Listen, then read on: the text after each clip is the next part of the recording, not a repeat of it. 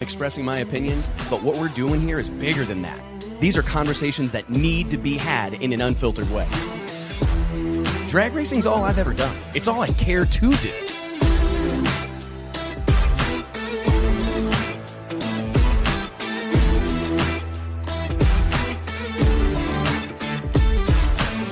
I respect the history, I appreciate how far we've come, but I want more for this sport, and I'll fight for it. It's uncut, it's unfiltered. This is the show of shows. The biggest names in drag racing. No holds barred.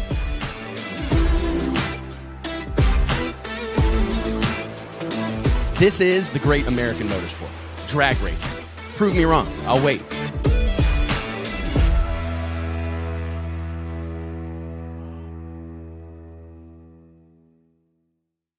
Hey gang, Wes Buck here, Drag Illustrated Magazine, checking in. It is Wednesday, February 15th, 2023, and we got a special episode for you guys today. It's exciting for even us. This is the second annual Drag Illustrated Awards. I know. Last year, Mike and I were dressed up, suit and tie, and we had a big ballroom and a big gala, all those things. But with the World Series of Pro Mod bearing down on us, we chose to divert resources and act accordingly. So here we are on Wednesday, per usual, 2 o'clock Central Standard Time, joining you to dive into this year's breakdown of the Drag Illustrated Awards. The issue goes live. The special issue of Drag Illustrated Magazine goes live tonight, 7 p.m. Central Standard Time, 8 p.m. East Coast. Huge shout out to all of our show sponsors, flowracing.com, Stroud Safety, Redline Oil, for being a part of this and helping support this endeavor for years now. Pretty incredible. We've got 15 categories to go through today, so we've got a lot of ground to cover in a relatively short amount of time. I do want to remind you guys that we're like less than 20 days away.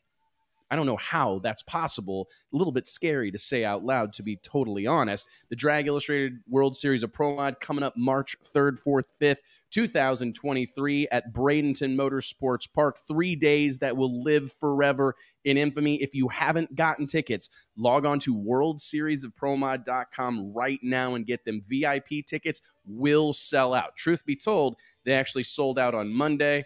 Pretty proud of that, so I wanted to get that in there, but we decided to open it up a little bit more, make a few more tickets available. So log on to worldseriesofpromod.com right now, get yourself some tickets through our partners at thefote.com, and I say let's get on with it. JT, Mike, are you guys in the building? Have you guys got power and internet? Where's my boys at? Let's rally the troops here. Hell yeah. What's up, guys? You know JT's ready. Woo! Oh, I know. So before we get too far along here, and again, we have a lot of ground to cover in a relatively short amount of time, but I do want to touch on, we're the Super Bowl, guys. Like, holy moly, Kansas City Chiefs, the hometown squad, getting the job done against Fletcher Cox and the entire drag racing community. The Philadelphia Eagles. What a deal that was. Let's start there. For those living under a rock, the Philadelphia Eagles and the Kansas City Chiefs went head-to-head this weekend in Phoenix, Arizona. Super Bowl. What number was it? 57, I think. 57, 57. Yeah. My goodness. Can you imagine having 57 swings of the bat? I can't wait till World Series of Pro Mod 57. I'd probably be dead, I guess. Yeah, we definitely will be. Yeah, we're going to definitely be dead. Yeah. I know I will be. Hey, man, with today's advanced technology, and I'm doing fasting, cryogenics, I may be around. I think I could pull like 106. And 107. It's possible. I'm not sure. It seems doable. Anyways, big time football game this weekend, and it's no secret our boy here, JT Hudson, the ultimate Kansas City Chiefs fan. Congrats, brother. Thank you, man. I'm excited, but I'm a fake fan, right? Let's be honest. You're the real deal. So I couldn't have been happier for you there Sunday evening. There's a lot of fans that came over, once Patrick, started with the Chiefs. He's just fun to watch. He is fun. Yeah, some of those are referees that actually came over there and joined on the Kansas City. Man, people sound so stupid when they say that too. It's like I can literally show you all kinds of plays where it went the other way.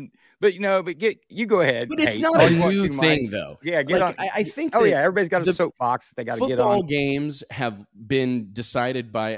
That happens. I'm not saying it was ideal. I would have loved to have seen some sort of barn burner into the game and see the Philadelphia Eagles have a chance, a couple minutes on the clock to come back and make something happen. But at the same time, part of sports is that human error, I believe. I mean, it happens in every sport. A hold gets called. The dude admitted. I mean, it happens. That he held. Right?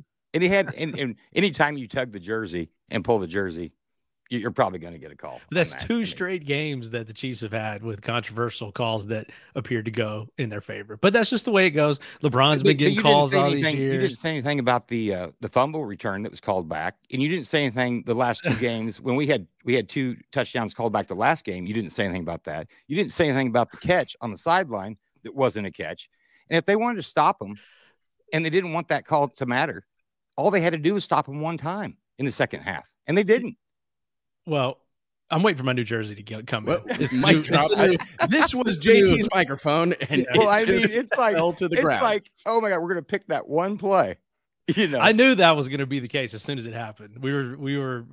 You weren't in Slack. You were, hosting all of the play to Missouri at your home. I lost my phone like in the first quarter.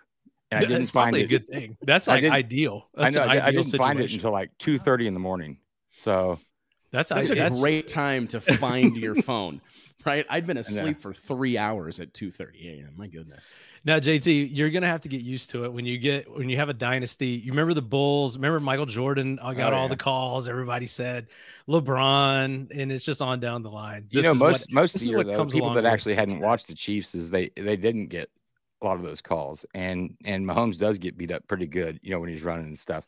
So it's funny that I mean, just people just love to hate, and you know what? I'm here for it. This is way better than change of pace for Chiefs fans. I mean, what a change of pace for Chiefs fans, man. You guys, I mean, the Kansas City Chiefs have been, I mean, their existence has been a pretty rough and tumble ordeal for a long time. So to see them have a run here, I got no problem with it, man. I'm excited for it. It was interesting to see the way the entire sport of drag racing, though, rallied around our buddy Fletcher Cox, right? I've never seen more people Sunday. Proud of their affiliation with every picture that anyone's ever gotten with Fletcher was posted on Facebook. It really was, wasn't it? Yeah, it was so funny, man.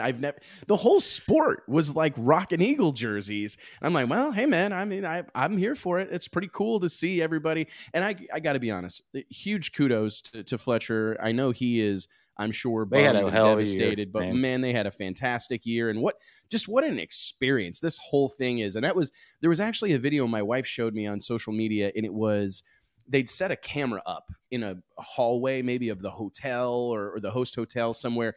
And it had like one word that describes your Super Bowl experience. And like the players were walking by it, and it was, the players would walk up and say, amazing, unbelievable. And it was just cool to see them task, because you could see everybody involved, for the most part, was really relishing that moment. I know I watched it from afar, watching all the pregame stuff and all the buildup on the various different channels, and I was just taken by the level of production, how good of a job they do. Like, the NFL deserves whatever successes they have financially, whatever, they deserve it, because they do an incredible job.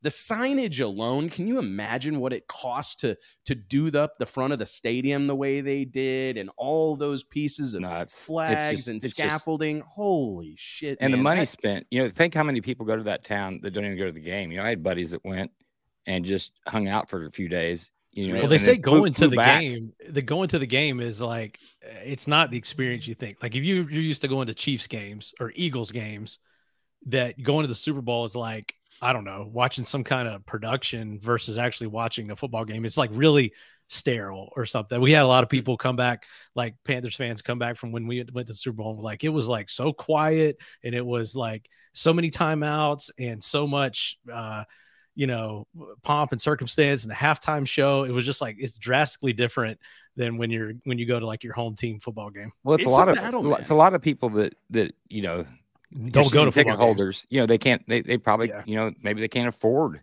to. I mean, the cheapest ticket was like $2,500. Yeah, I think it ended up being like 4,000 something. So that's not your average football fan. It's really just all like celebrities and rich people and people that just want to go. And I was surprised though, the stadium seemed pretty damn loud.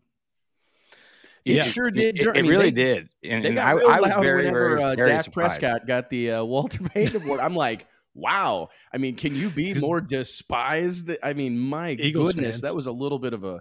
I wasn't a big fan of that moment personally, but the place was definitely loud. But I think that's the challenge that exists for almost everybody in the event space in this day and age, balancing like your TV product with the live event experience. I've experienced that every time I've gone to a UFC fight out in Las Vegas. I've been to, I think Alicia and I have been to like 4 or 5 of them. And I could make an argument that watching it at home is better if you really want to watch it. That's kind of the point I was making, is that it's almost like the Super Bowl is a made for TV production, and being there is kind of a different deal, but they know it's the most watched show of the year. They said that this year's Super Bowl was, I think, the 5th most watched TV show of all time, or might've been 3rd. And the halftime show actually had more viewers than the game itself. So it's like they have to gear it toward that. And then, you know, the in-person experience, I'm sure, is great, but it's nothing like what they devote resource wise to the TV experience. And the only thing that could really come close is World Series of Pro Mod, as far as signage and resources, time devoted to, you know, TV production. Geez Louise. I thought both teams handled themselves very well. You know, the week leading up to it and all the interviews and stuff were great. I mean, these guys were just, they weren't really chirping much at each other, but the interviews were awesome all week long. And yeah, man, I thought it was I thought it was really well done, and congrats to both teams, really. You're right, though. The media surrounding that whole event, Fletcher sent me a text that it's like exhausting and overwhelming. And I'm sure that's all true, but it's so necessary, because without all of that, I don't think the game itself, I think it would fall flat. Like you need, and that's why you need all that. You need the background stories of all these guys. All that media availability. That's the hardest part. That's got to be tough, because it's like every day of the week they've got media availability with like the same reporters, and you can almost tell by the end of the week, if you watch all of it, like they're really struggling for questions, and you really get some suspect questions being asked, and everybody's getting a little testy. I think that they asked the Eagles coach, which player on your team would you allow to date your daughter? And he said, "Are you really asking me that? My daughter is 5 years old."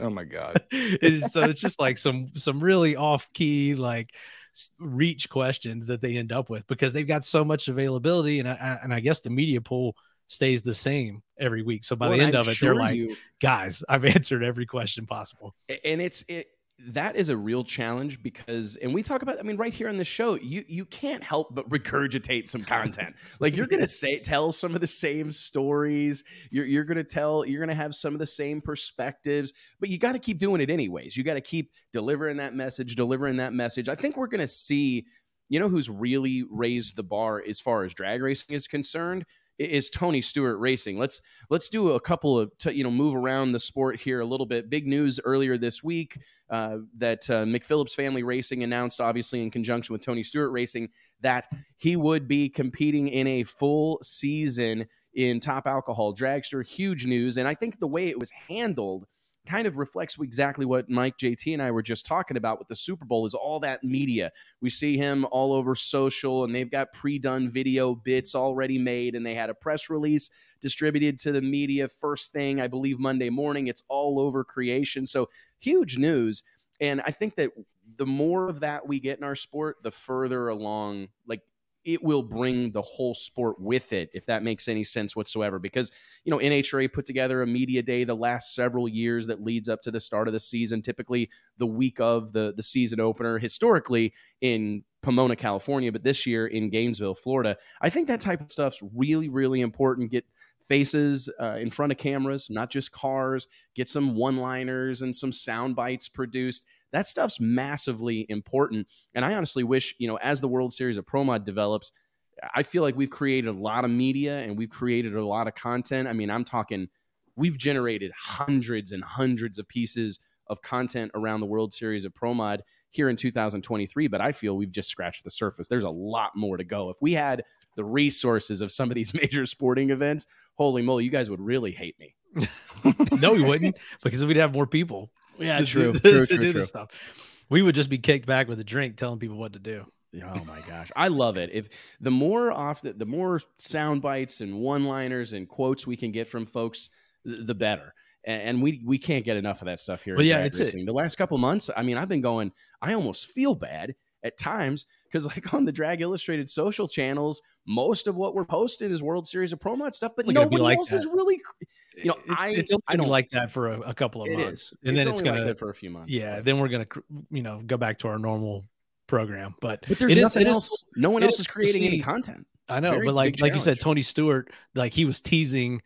They were doing that on social, like teasing 14, in his stylized number that he ran. That was something big was happening on February 14th, which was yesterday when they announced it.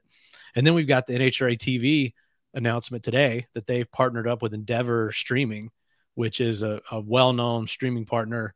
They do NBA, UFC, all kinds of stuff. So they're sort of investing more in their content and in their streaming and stuff. So I think we're seeing a little bit of a turn when it comes to that. I think maybe some of that is the influence of these outside companies that have experience in, let's be honest, bigger, more mainstream properties like Tony Stewart, like UFC, NBA, those things.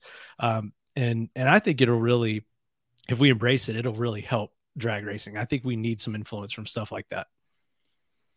I had a conversation with Freddie Turza this morning from VP Racing Fuels, and we were talking about he's headed back over to Santa Pod this summer to participate, or actually I believe it's in the fall, to participate in some of the FIA door slammer events. And we were just talking about trying to maybe go together. And he and I both share this belief system that you've got to go to these events that are outside your wheelhouse. You got to go see how they do it in Europe. You got to go see how they maybe do it in circle track racing or whatever the case may be. It's okay. Like, there's a time and place to have blinders on and be laser focused, but it doesn't hurt to look around, see what's working in other industries. And to your point, Mike, Tony Stewart's presence, I think Travis Pastrana earlier late last year, that was another example of how to do it. Bring in all this outside media. You've got camera crews and TV reporters and podcasters and all these different people converging.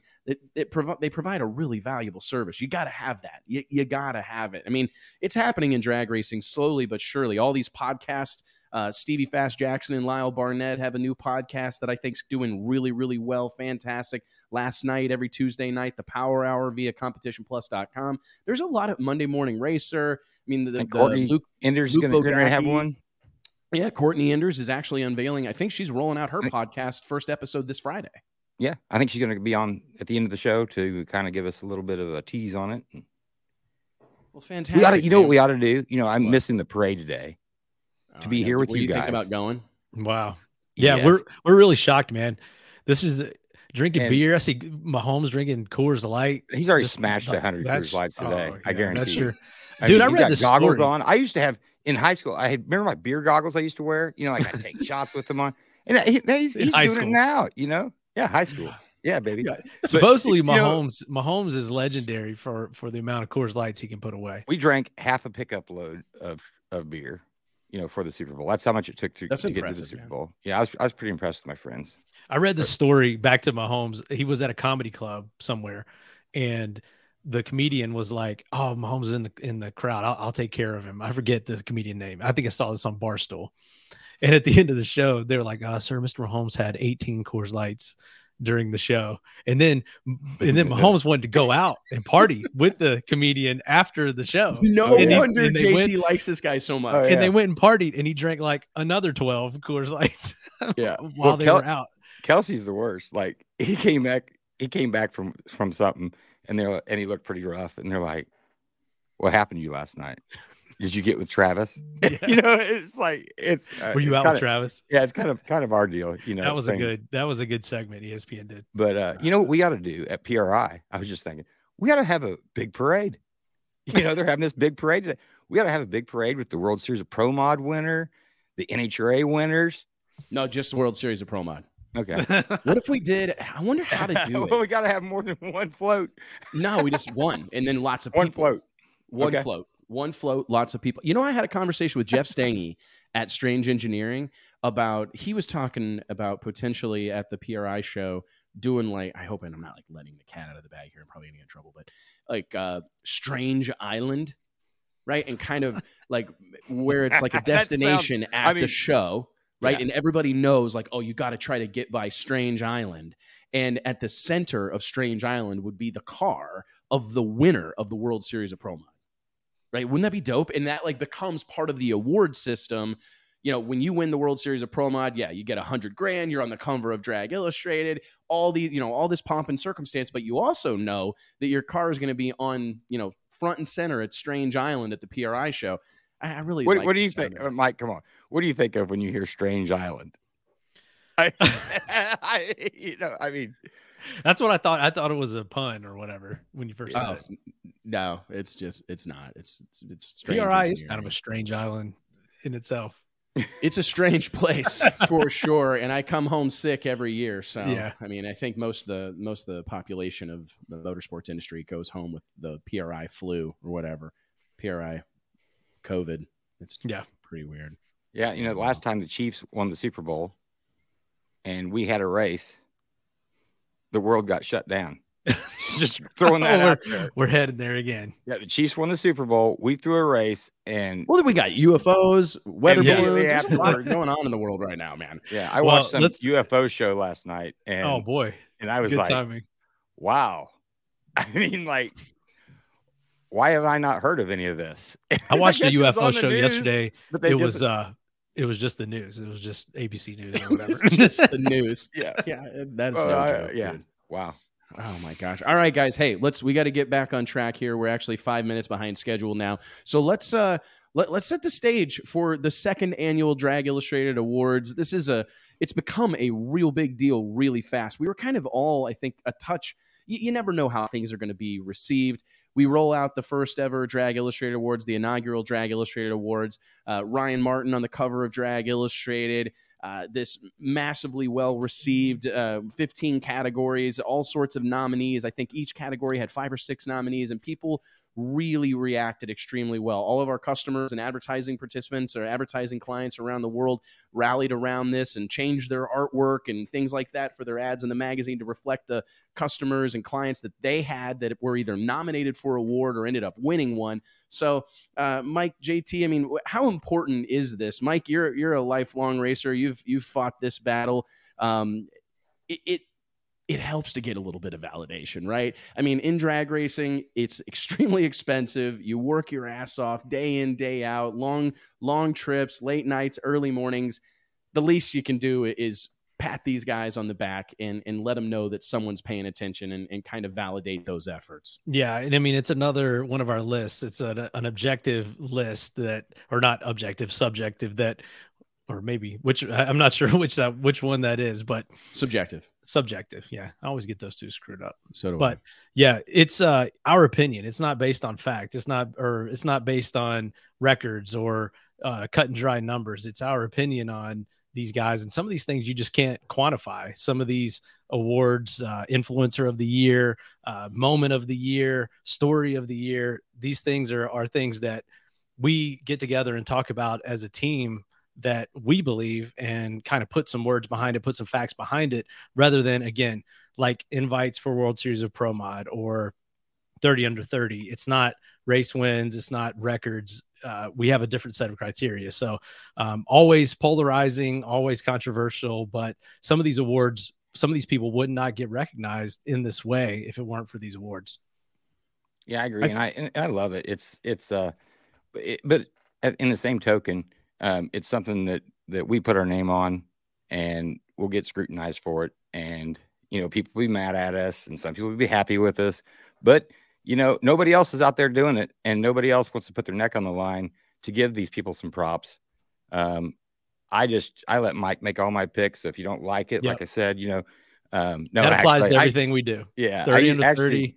I use my Magic 8 ball to make most of my picks. So the thing I like to remind people of is that it's never, any of these decisions are never made with like malice at right? all. I mean, we're not going into any of these things, whether it's the Drag Illustrated Awards, whether it's the World Series of Pro Mod, whether it's the 30 under 30, all these various things, our Women of Power issue that's coming up next month. All these things, none of the decisions. That's another there's one. no. That's there's all we no do. Exclusions. We just give ourselves made. these hard things, these hard lists to make all the time. Very difficult. It's very challenging. But it's part of, we feel that is what really makes Drag Illustrated unique, is that we're willing to call our shot, live with the consequences. And it's a very necessary thing. As a person who's dedicated my entire life to the sport of drag racing, I know I talk to these men and women almost every single day of my life, and I know how much a little bit of validation means to them. This isn't a sport, for the most part, where you're going to go out and make a bunch of money, right? You're going to spend a ton, earn a little. You're going to have a lot of fun. You're going to have an adventure of a life. There's all these benefits to it. No doubt. You're going to be part of an incredible community of people, but it will try you over the years. And I think that's why things like the Drag Illustrated Awards are so important. I'm very proud of it. And again, whenever we make these lists, whenever we create these nominees, there's almost always someone that would probably deserve to be in the conversation or perhaps gets overlooked. But I remind folks, we probably have them in our conversations too, you know, like, you know, and it's important to look at the nominees too. Yeah. And I think that's when we do the layout in the magazine and when we talk about it today, that it's not just the winner. Take a look at the nominees and you'll see how tough it was to select the winner out of these 4, 5, 6 nominees in some of these categories. Some of them are obvious. Some of them are so blatant, while other ones are hotly debated. I mean, we've had some very heated conversations amongst our team about who deserves to get one of these awards. And I just think that I'm proud of it, and I appreciate all the interest and enthusiasm, everybody that participates in it, all the racers that take the time to be interviewed for a story, show excitement about either winning an award or getting nominated. It means a lot to us. So thank you guys for that. And I guess, lastly, just, before we... When you're so proud of this, you know, when it rolls out, you know, and then people just bag on you the whole time. And that's because it comes from passion. That's what I was going to say. This isn't political. We're not trying to choose sides. We're not trying to choose favorites. It really, the reason why we kind of subject ourselves to the scrutiny of these lists is because we're so passionate about it, and we feel that it needs to be done, and that we can do it, and kind of take the criticism. So it comes from a place of passion. And people need to remember that, you know, if you are upset about it or something, reach out to us, you know, throw their hat, you know, name in the hat for the next year or whatever. But remember, you know, we're trying to do something good for the racers, you know, whether it be, we're not even trying. We are. Yeah. These 30 things 30 are or this, good or the for DI after hours party or whatever. We're trying to do something that's good for the people, for the sport, you know, and remember that, you know, that we're trying over here. And, you know, if you know, there's probably a lot of people out there that have started things and they got sick of people just bagging on them all the time and they quit doing it, you know, and then there isn't somebody's, you know, giving these guys props. So remember that. Perhaps one of the most significant parts of this award show and these awards in general that I'm personally proud of is, again, part of the Drag Illustrated credo, and is that anybody who's ever rolled through the water box, done a burnout, rolled up and lit that top and bottom bulb, you're our kind of guy or gal.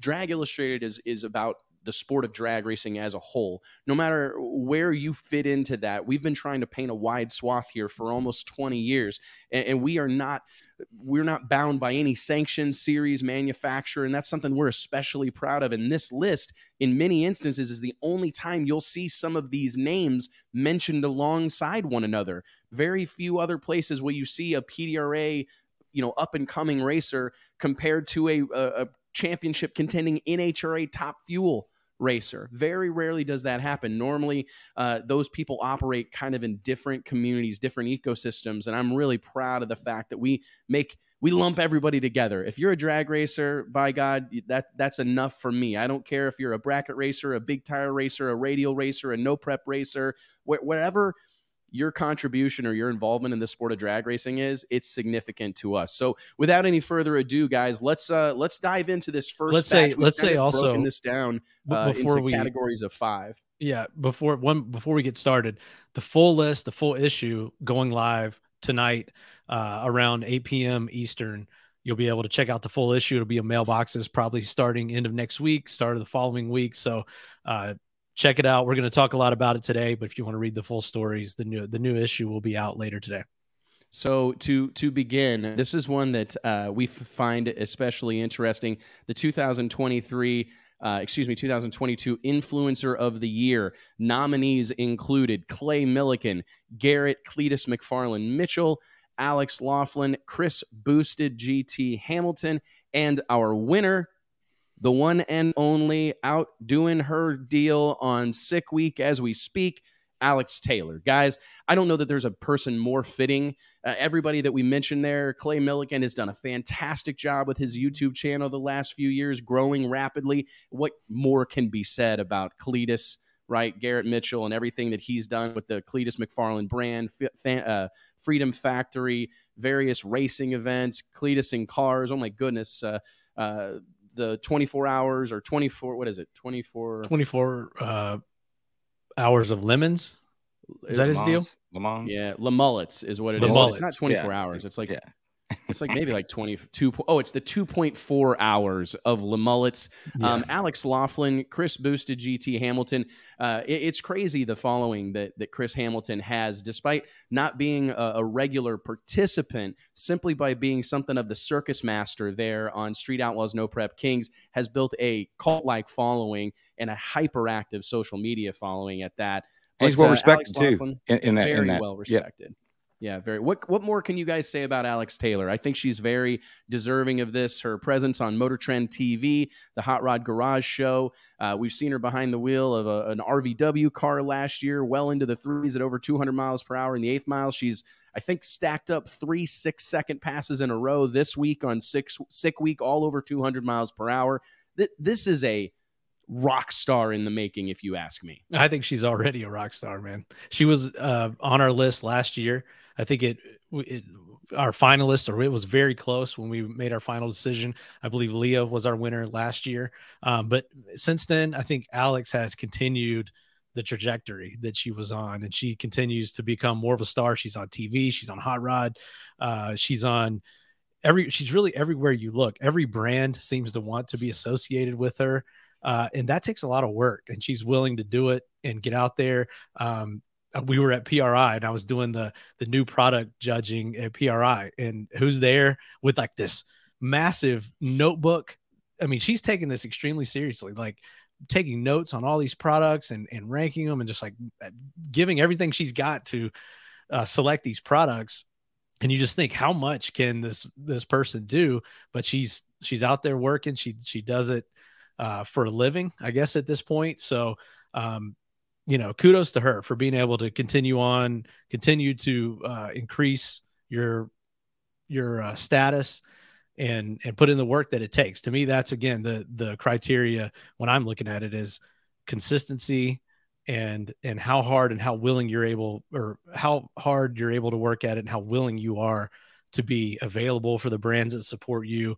And she continues to do that, and it's such a young age at this point as well. So she's got a lot of road in front of her, and it'll be interesting to see where her career goes from here. Yet another shining example of the fact that you can achieve stardom in the racing space without being a nitro racer, without being in Top Fuel and Funny Car. And I think that's an important message to drive home to folks, because for the longest time, it has been nitro or bust. If you want to make a difference, if you want to break through and be a needle mover in drag racing, you're going to need to find your way into a Funny Car, into a Top Fuel car, or perhaps a Pro Stock car.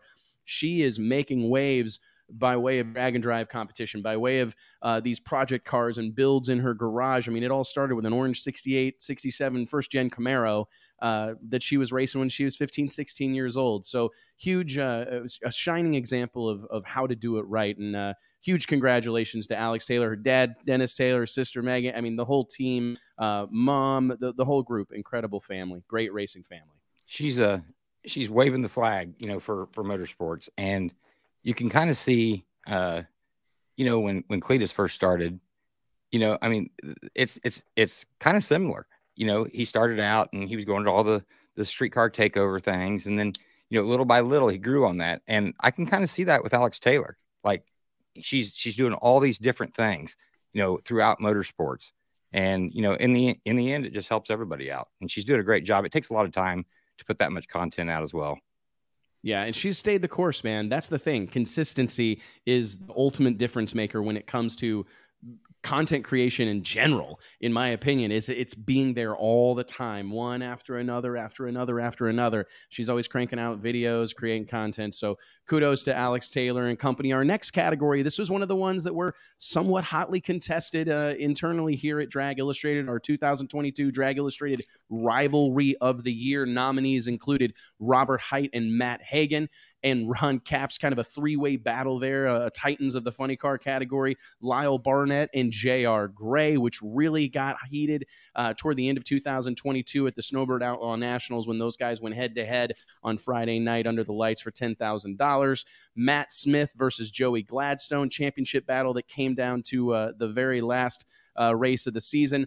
An ongoing rivalry that I think is perhaps one of the healthiest and most exciting in all of drag racing, and that of Elite Motorsports and KB Racing, two titans as well of the pro stock world. Todd Tutterow and Melanie Salemi, a rivalry that we've seen develop over the years. It seems like somehow, some way, it almost that matchup ends up making a difference. So our winner in 2022, however, and this is one that I'm anxious to get y'all's perspective on, Ryan Martin and Kai Kelly. This perhaps one of the only categories where we really have a strong presence from the No Prep Kings contingent. But this is a real serious rivalry. Number 1 and 2 in the points, I believe, Mike, the last 3 years in a row? Yeah, and that Kai, to me, that's what sold it, is the fact that this has been a 1-2 finish for 3 years in a row, and probably dates back years prior to that. So that to me, that makes it a true rivalry. Agreed. What's your take on it, T? I know that you were big on the Joey Gladstone versus Matt Smith. Yeah. Also the pro stock rivalry. It's no secret you're a big Erica Ender fan, as are we all are. That red and blue operation there in pro stock, right? It's a rivalry awesome, right? For the ages. It is. It's just it is. But when you look at No Prep Kings, if you want to see, there's a large amount of the fan base that don't want to see Ryan Martin win every week. And, probably the person that's in line to maybe take that crown from him, is Kai Kelly. And I think that's why it's so tight. And, they both put in a lot of work. So I get it. And I think it's a great rivalry, because you got to have competition there, or it's not much of a show. You know, I mean, and Kai is switching combinations this year from everything we've heard to try to catch up or beat Ryan Martin, whether you agree with that or not, whether you think that, Nitrous can't keep up with these other combinations. I would say the fact that he finished second that many years in a row would say that he's got that deal pretty figured out. But that maybe would be less interesting work to see. For him, though, right? Maybe Nitrous is for, all of drag. We say drag racing is for people that love work and hate money, but that is especially true for Nitrous racing. Right. But yeah, it's been an interesting rivalry. And I also think there's so much on the line. You got TV exposure. You've got all this. I mean, the financial implications over there at MPK are big. And between every race be overstated, that Ryan wins versus Kai doesn't win, or, championship, I don't know what the championship actually pays out, but I know just the per race winnings alone, and then what that can do to your TV time, what that can do to your merchandise sales. Yep. So a lot on the line with that rivalry. And a large majority of the people that are participating in No Prep Kings, these are people that have rapidly become full-time racers. These aren't, they don't have big businesses or medium-sized businesses that they're operating through the week. Most of them have had to accept their role as a full-time television star, a full-time racer. So you're right. I mean, it's unique and good for them for finally getting. Oh, it's fantastic. Being able to do that, because at first they weren't getting paid a lot, and they were putting it all on the line, and they had to have that car ready, and they were getting peanuts. And if they got edited out, they got edited out. That's just the way it goes. And so it is pretty cool that these guys have, really put a stamp on it. And Sledgehammer Motorsports says the championship pays $100,000. So that's on top of all the winnings, right? Yeah, I mean, yeah, that'd work. Well, I mean, there's all sorts of. I mean, you won't have to work very hard to figure out the kind of money that Ryan Martin won. Not appearance money, not merchandise sales, but what he won in 2022. It's a significant number. And I go back, if you walk through the pits of pretty much any other pro level drag race, they're comprised not entirely, but by and large by people that are racing as a secondary endeavor. It's obviously at a professional level, but it's something that they do along with run their business, along with their high-powered job. Not the case. Mike, you made a really, I thought it resonated with genius. me. Go ahead, say it. Genius. Here he says Ryan won $420,000 last year. There you have it, guys. I mean, you would have to win. Not to mention probably selling close to that in merch. And merch. who knows what else. Yeah. Just the contract with Discovery on top of that as well. Well, going back to we went to the MPK event down here at the Texas Motorplex, Mike, last fall. And I remember you telling me I hadn't gotten out to the track yet. And we were talking on the phone. I think I was driving out. And you said something to the effect of, you can cut the tension out here with a knife. And it's unique because that TV time and jockeying for position and not wanting to get like voted off the island and knowing that you are there solely because someone chose to have you there, right? Like you were welcomed into this world and everybody is very cognizant of staying on the island. I mean, we were talking about islands. I'm not so sure they wanted us to be there. That's what I was feeling too. Like, is because normally we're just, everyone's glad to see us there. We're trying to elevate everyone's event. And it's kind of like the feeling like, I ain't so sure what these guys are doing here. We got our deal going over here. We're not sure we need you guys. They're very protective of it. Yeah. And I get it. I mean, if you think about what we just said and the amount of money that's at stake and the visibility. I go back, I had a meeting earlier this week and Justin Swanstrom came up and we were talking about Justin and what he's been able to accomplish. Look at the brand that he's built. I mean, he had a lot of momentum going into No Prep Kings for sure, but that exposure and that platform has really turned him into a well-known commodity in drag racing. I had multiple reports from the U.S. Street Nationals at Bradenton Motorsports Park a few weeks ago that he was selling merch like it was going out of style, and he didn't qualify for the race. Right? I mean, he didn't qualify for the race. I mean, he's slinging shirts like they're they're going to stop making them. It's a really incredible thing. So it's no wonder the level of competition and the desire to be a part of that is what it is. Yep. Eric says we're welcome in his pits whenever he gets back healthy. That's awesome. my man. We'll be there. Well, hey, this next award, we actually chose not as a group to even announce any other nominees, to be totally honest. We decided that we were going to just give all the kudos to a single group of people with our brand new Drag Illustrated Story of the Year award, which we have given to kind of a group of people, Travis Pastrana, Alex Laughlin, and Scott Palmer collectively. Without question, one of the biggest news stories of 2022 when it comes to drag racing was Travis Pastrana giving it a go behind the wheel of a Top Fuel dragster. Well documented at this point, a combined effort between Alex Laughlin and Scott Palmer to make this happen. Eventually, Tony Stewart and Leah Pruitt got involved to help with some coaching and guidance on the day of, but a really, really incredible moment for the sport of drag racing, garnered worldwide attention, and I think kind of continued this trend of getting some outsiders over here on this side of the fence and sticking a toe in these shark-infested waters and then preaching the gospel of drag racing.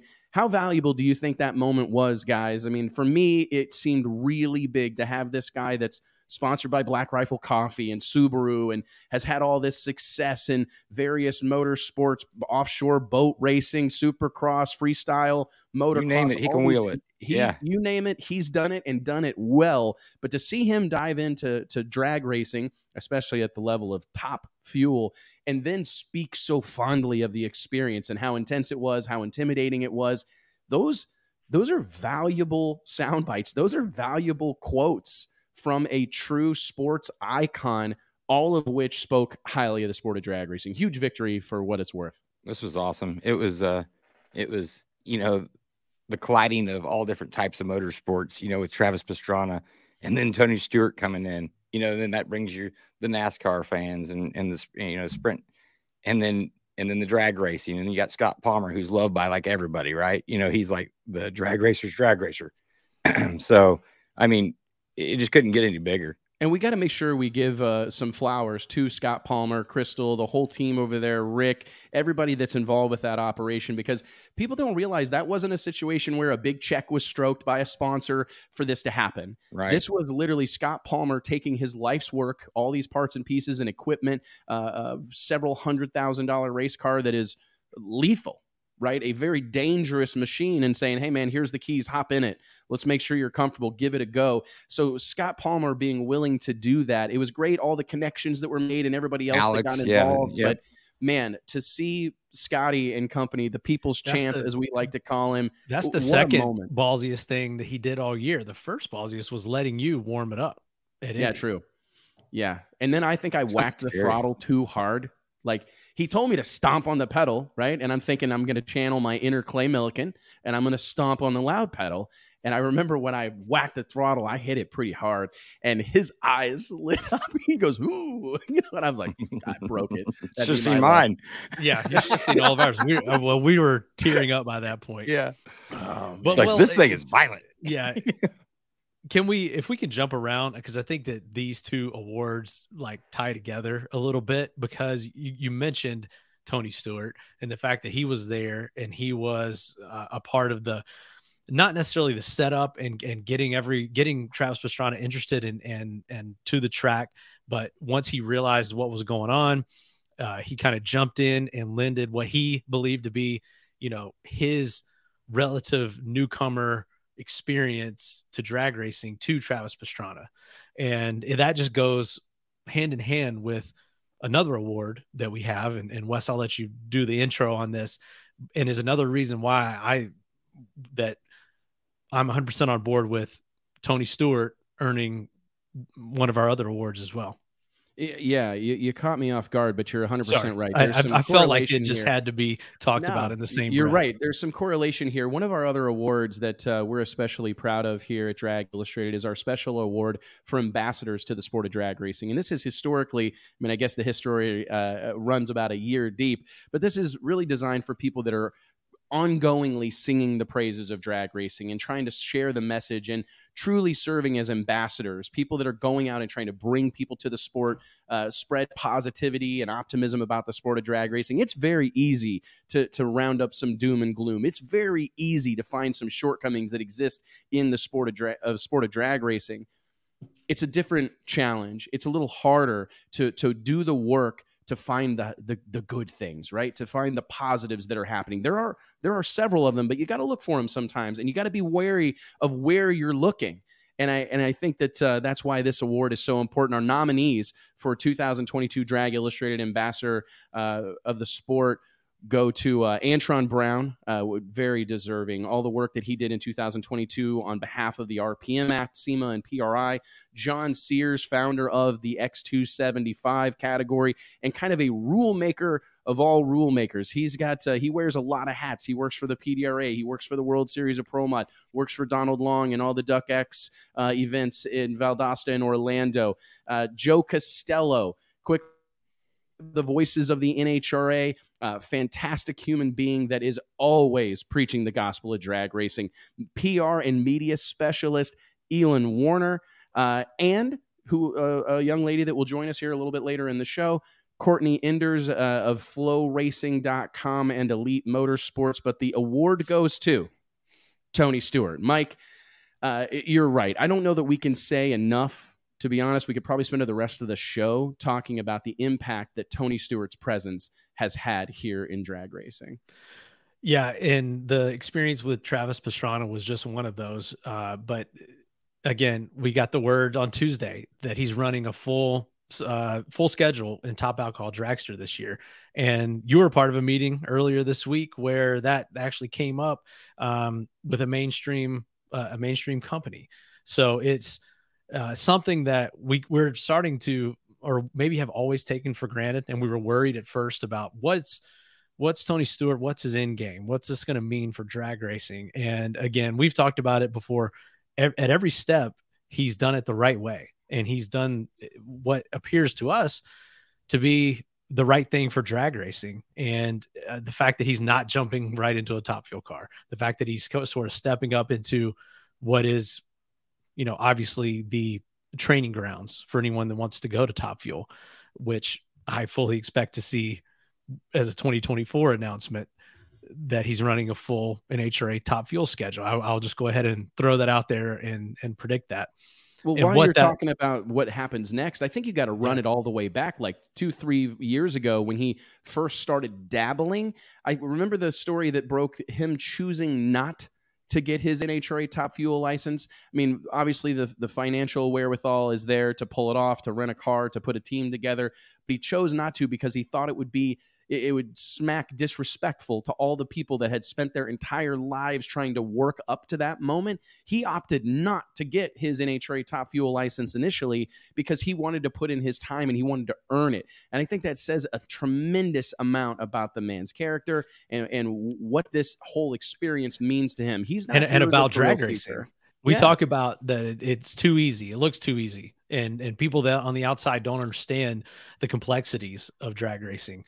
But once he got in there and saw some of it, a guy that's been around racing and knows the ins and outs, he said, all right, I got to take a step back. I got to do this the right way. This thing is this, like he told Travis Pastrana, I think we heard him say it in person, this thing will kill you. And so he had the utmost respect for it, the utmost respect for the sport, everyone in it, the traditions, and someone of his stature to come in and not just everybody get out of the way. I'm just going to do whatever I want to do. Like make it his playground. And he's actually, he talked in his press release about everyone embraced him in the top alcohol ranks like family, and that the whole sport of drag racing feels like family. It's all these things, whether you want to believe it or not, or you think it's just PR fluff. I truly believe these are things that he believes and that we'll continue to see him prove with the way he's doing things. So I could be more impressed with it. And it may seem like, oh, we're clout chasing or whatever by putting Tony in this award, but I think that no one deserves it over the last 2 years more than this guy. I couldn't agree more. I mean, you pretty much covered it all, but his presence, as you mentioned, I was part of a meeting earlier this week with a company that has no drag racing background whatsoever. And one of the first things that was mentioned was like, well, we read this morning that Tony Stewart is going to go drag racing full-time this year, going to drive a car himself. And I'm like, wow, it reminded me of the needle mover. I use that phrase a lot, but the just needle mover that of Tony Stewart really is. Yeah. His email distribution list alone. Who all does that include that your typical NHRA team or NHRA press release isn't going out to? And it reaches companies like the one you're mentioning, which are just huge. Maybe not for, the everyday racer, but for the health of the sport as a whole, and for trying to grow it and allow it to become more mainstream. Those are the little death by 1,000 cuts that get us there. I couldn't agree more, man. And before we move into our next couple of categories, I do want to take a second here and remind everybody that each and every episode of the Wes Buck Show is made possible by way of our friends at Stroud Safety. Stroud Safety is known for their top quality racing safety equipment, from drag chutes and seatbelts to fire suits, gloves and blankets, all 100% made in America. Log on to StroudSafety.com today and make sure you tell them we sent you. Mike, we've got to turn up the speed here. We were trying to do the show a little shorter today, and by goodness, it's going to take everything we've got to blow through about a dozen more categories. A couple here that I'd like to cover. Moment of the year. This is another one of these subjective ones that there are so many nominees. We could have probably came up with 50 individual significant moments that happened in the sport of drag racing in 2022, but our nominees included Greg Anderson's 100th win at the NHRA U.S. Nationals, really iconic moment. Antron Brown winning Pro 275 at the Snowbird Outlaw Nationals, Bob Locke's win at the NHRA Finals and Super Gas Championship, as well as our winner of the Drag Illustrated Moment of the Year, Ron Capps' championship run. I think that performance there at the end of the season really sealed the deal. The way he handled himself at Pomona, that's a run that's going to be talked about for a long, long time. No doubt. It was the run to qualify him number one that was the moonshot. And then and put him in position to set up for Sunday, and then to go out there Sunday and do what had to be done. And even in the final Almost round, too much. we talked about it, in running it all the way out in the final round to, I believe he won by 7 points. So he needed every single one of those rounds and the qualifying points for it to all line up like that. I mean, Ron is a racer's racer, and we've seen some moments like that. To me, the closest thing I can think of is the run with Tony Schumacher and all that it took for him to get that championship. And this is I think the closest we've come to that since the run. And to see Ron get a championship that way, I think was just awesome. And anyone that's been around the sport, been around Nitro, as long as Ron has, he deserves it. 100%. And to go out the way he did, I mean, if we could have won that final round, I mean, I think it would have added a little bit of sizzle to it. But the way he ran that car almost all the way down the guard wall there at the Fairplex in Pomona, and legged it down as far as he possibly could, fighting for an event win. And I think it's that kind of mentality, it's that kind of ferocity that put him in a position to win a world championship, and perhaps nobody more deserving of the Drag Illustrated Moment of the Year than Ron Capps, man. Moving right along, Mike, another highly contested category in the DI Awards, 2022 Track of the Year. This is a very meaningful one. So many racetracks in our country that are doing extremely well. The effort, the energy, the investment that is required, not for the faint of heart. And many of the men and women that own these facilities, operate these facilities, it's truly a labor of love. There's certainly a financial reward for the best and brightest, but it is something that most people choose to do because they want to do it. It's a labor of love. It's a passion-driven endeavor. Our nominees in 2022: Maple Grove Raceway, the legendary Texas Motorplex, Summit Motorsports Park, Virginia Motorsports Park, Extreme Raceway Park just outside of Dallas down here in the great state of Texas, and our winner for 2022 Drag Illustrated Track of the Year, Bradenton Motorsports Park. Mike, BMP, Vic Alvarez, it probably sounds like a little bit of home cooking because we have a relationship with Vic Alvarez, Gavin Carter, and the team, Wade Rich, everybody involved with that incredible facility, but it really came down, in my opinion, to the investment. Not only did they have a slew of incredible events in 2022, new grandstands, $1 million worth of concrete racing surface, the investment in the facility coupled with the action at that facility, I think made it something of a shoe-in. Yeah, and at this point, I think that they've swept all of our awards that kind of surround this. We got, I think Victor was our promoter of the year last year. Yes, Snowbirds was the race of the year. And then now we've got Bradenton with track of the year. And if you love Pro Mod and you love door car racing, you know, what more can you say about what they've done over the last few years? And possibly the biggest of all of those door car events hasn't even happened yet when we roll in with World Series of Pro Mod here in less than 3 weeks. So what blows my mind, I think, and one of the things that I'm especially proud of is how it's or fond of, I guess is actually a better way to say it, is it's done with enthusiasm. It's done with a smile on their face. So often you hear about a track owner that's had to make investments, right? It's that old needs versus wants. Like they need to do an update, so they do. They need to fix you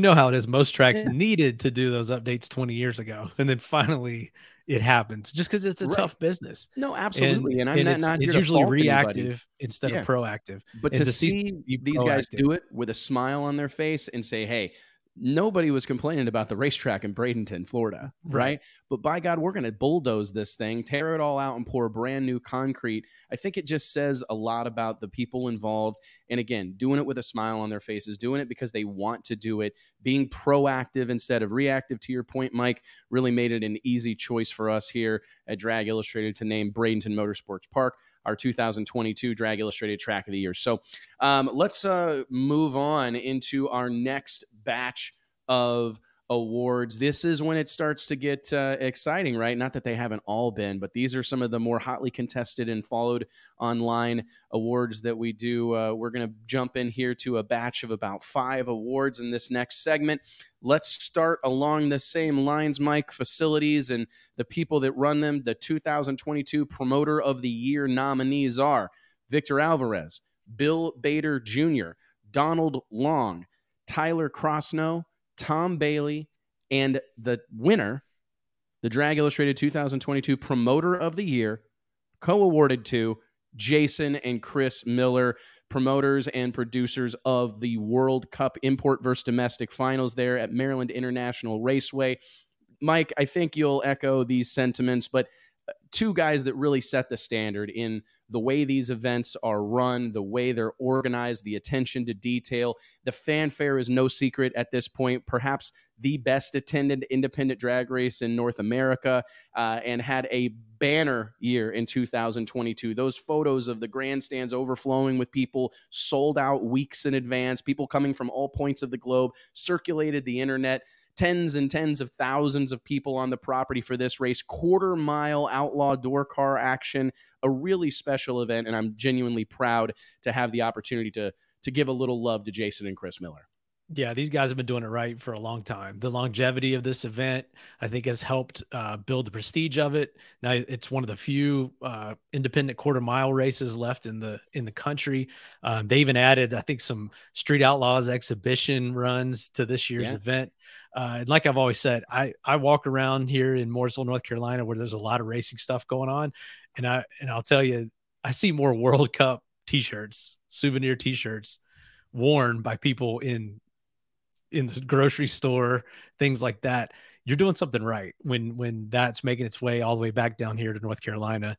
And if you ask anyone, like we've had a lot of good conversations with Victor Alvarez, Tyler Crosno, a lot of people on this list, they'll tell you that everyone looks to those guys to, how did the Millers do it? We've even looked at some of this stuff as one of the largest independent races in the country. How do they structure this? How does this work? How do they handle this?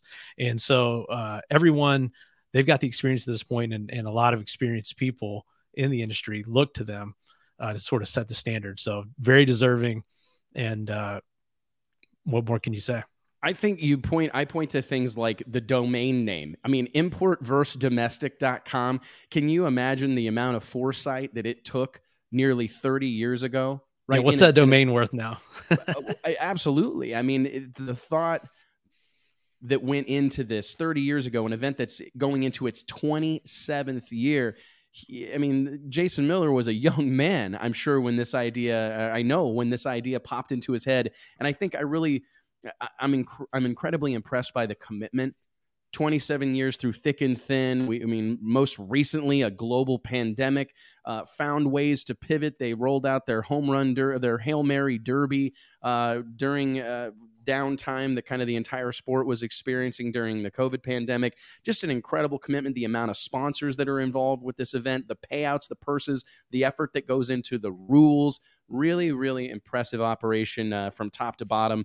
And it's no surprise. Maryland International Raceway, long since known as a facility that is home to a lot of high-level, world-class events. And I think this is a very two guys that really deserve this award. Let's move on into the next category. Another one, hotly contested, Mike. This was perhaps one of the more difficult ones. There was a couple of obvious ones, but hard to make the ultimate decision for the 2022 Drag Illustrated Tuner of the Year. Nominees included Todd Tutterow, David Grubnick, Mark Ingersoll, Steve Petty, your 2021 winner, and nitrous guru Brandon Schweitzer. But the win goes to Jamie Miller. I think this was everybody in that conversation right there, everybody that we just mentioned, Mike, definitely a case could be made. Agreed? I think you can't deny Todd Tutterow. The amount of cars that he has his hands on at this point in time is hard to fathom. What David Grubnick's been able to do with Brittany Force and that Monster Energy Drink Flavor Pack Top Fuel Dragster. Mark Ingersoll, I would say widely recognized as one of the smartest crew chiefs on the planet Earth. A banner year with Erica Enders and that elite motorsports team out of Wynnewood, Oklahoma. Steve Petty, a bit of a dynasty when it comes to what more can you race say about cars. him? What more can you say? And Brandon Schweitzer, my goodness, the footprint he has in high-level door car racing, specifically nitrous cars, there's hardly a competitive high front-running nitrous car on the planet that doesn't have something that Brandon Schweitzer has either touched or created somewhere on the chassis. But very difficult to argue against Jamie Miller. What he did with Chris Thorne in NHRA Pro Mod, which is, we've said here on the show many times and on the pages of Drag Illustrated magazine, NHRA Pro Mod is the final frontier. The last place, for the most part, to race a car, a quarter-mile Pro Mod, highly competitive, the best and brightest the class has to offer, all operate in that space. And to have the season that he did, go out and have the success he had with Manny Bajinga in a variety of different cars, the wins at Bradenton late in the season, it's pretty hard to argue against Jamie Miller. Yeah, I think that last point there, where he's helping these guys, these high level guys in multiple classes, and the championship with Chris Thorne. When we polled our committee on this, the name that came up almost unanimously for this award was Jamie Miller. And I think that he's earned a lot of respect within the industry. I think that, again, a guy that's been around for quite a while, but has sort of stepped out on his own, stepped out of the shadow there and established himself as a brand, similar to Steve Petty or Brandon Schweitzer. So this year, to me, you could go with any of these guys. I mean, you could have given it to Petty again. We could probably give it to him every year for the past 20 years and for the next 20 years.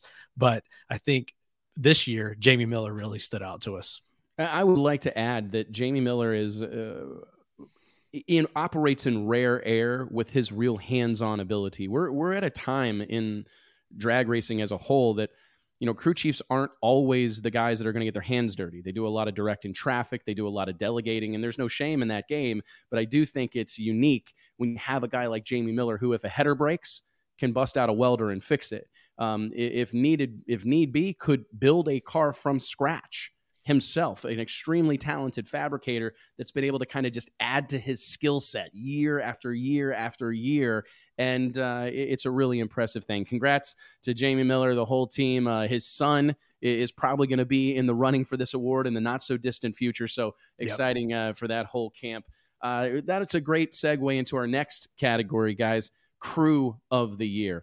Another one where there's so many people that we could mention for this, but the nominees for 2022 Drag Illustrated Crew of the Year: YO Motorsports, the aforementioned Todd Tutterow and company, Brad Schmidt, Ty Tutterow, the whole gang. Elite Motorsports, again nominated for Crew of the Year, fielding a half dozen or more pro stock teams at any given time. Melanie Salemi Motorsports, John Evan Melanie and company.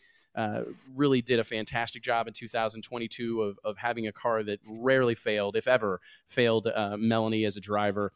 Ron Capps Motorsports, great team that came together, joined up their first year racing together and won a world championship the first year with Ron Capps Motorsports. McPhillips Family Racing, providing a top alcohol dragster that can basically be driven to the winner's circle by any able-bodied driver. Incredible thing that they do and a service they provide our sport. But the winner, perhaps for a singular effort, an overall achievement throughout 2022, but really put a bow on it at the Snowbird Outlaw Nationals at Bradenton to finish the season, Jim Halsey's Pro Nitrous team, the Daddy Shark Racing operation, Kathy Kraus, Eric Davis, Brandon Schweitzer, Melissa Schweitzer, the entire team, Jim himself. These are some people that are not afraid to work. And we felt very, very, very, very confident in this decision that these guys needed to see their name in lights and be rewarded for what is one of the most difficult ways to go drag racing, and that's with a pro mod that consumes nitrous oxide. Mike, you have anything to add to that? Yeah, I mean, this is a 2022 award, but these guys have been at it for so long. The consistency of this team and the experience, I think, is what, to me, stands out. This is a team that you do not want to pull up against Jim Halsey in this crew on race day. They've got so much experience and are willing to work and give that car everything it can take, and they're going to swing a motor between rounds or put a rack in it. I talked to Eric at the PDRA banquet, and what did I tell you? I can't remember how many. He told me how many racks they put in the motor at Snowbirds to win that event, and it's just an impressive deal, man. And it's an uphill battle with nitrous. I think another person, or actually people on this crew that we should mention, Gene Fulton, DI cover star, Stacy Hall. this is a group of people that have worked together and been around each other for a very long time and kind of know how they work. Kind of like when a NFL team or basketball team, that when you know where that person's going to be, what their expertise is, where you can jump in and help, it just makes everything work a little bit better. So utmost respect for these guys. And I just think that for 2022, to put on the performance they did with the nitrous car, they were deserving of the award. Agreed wholeheartedly. Moving into our next category, this is another one hotly contested. I guess I could just say that they all have been.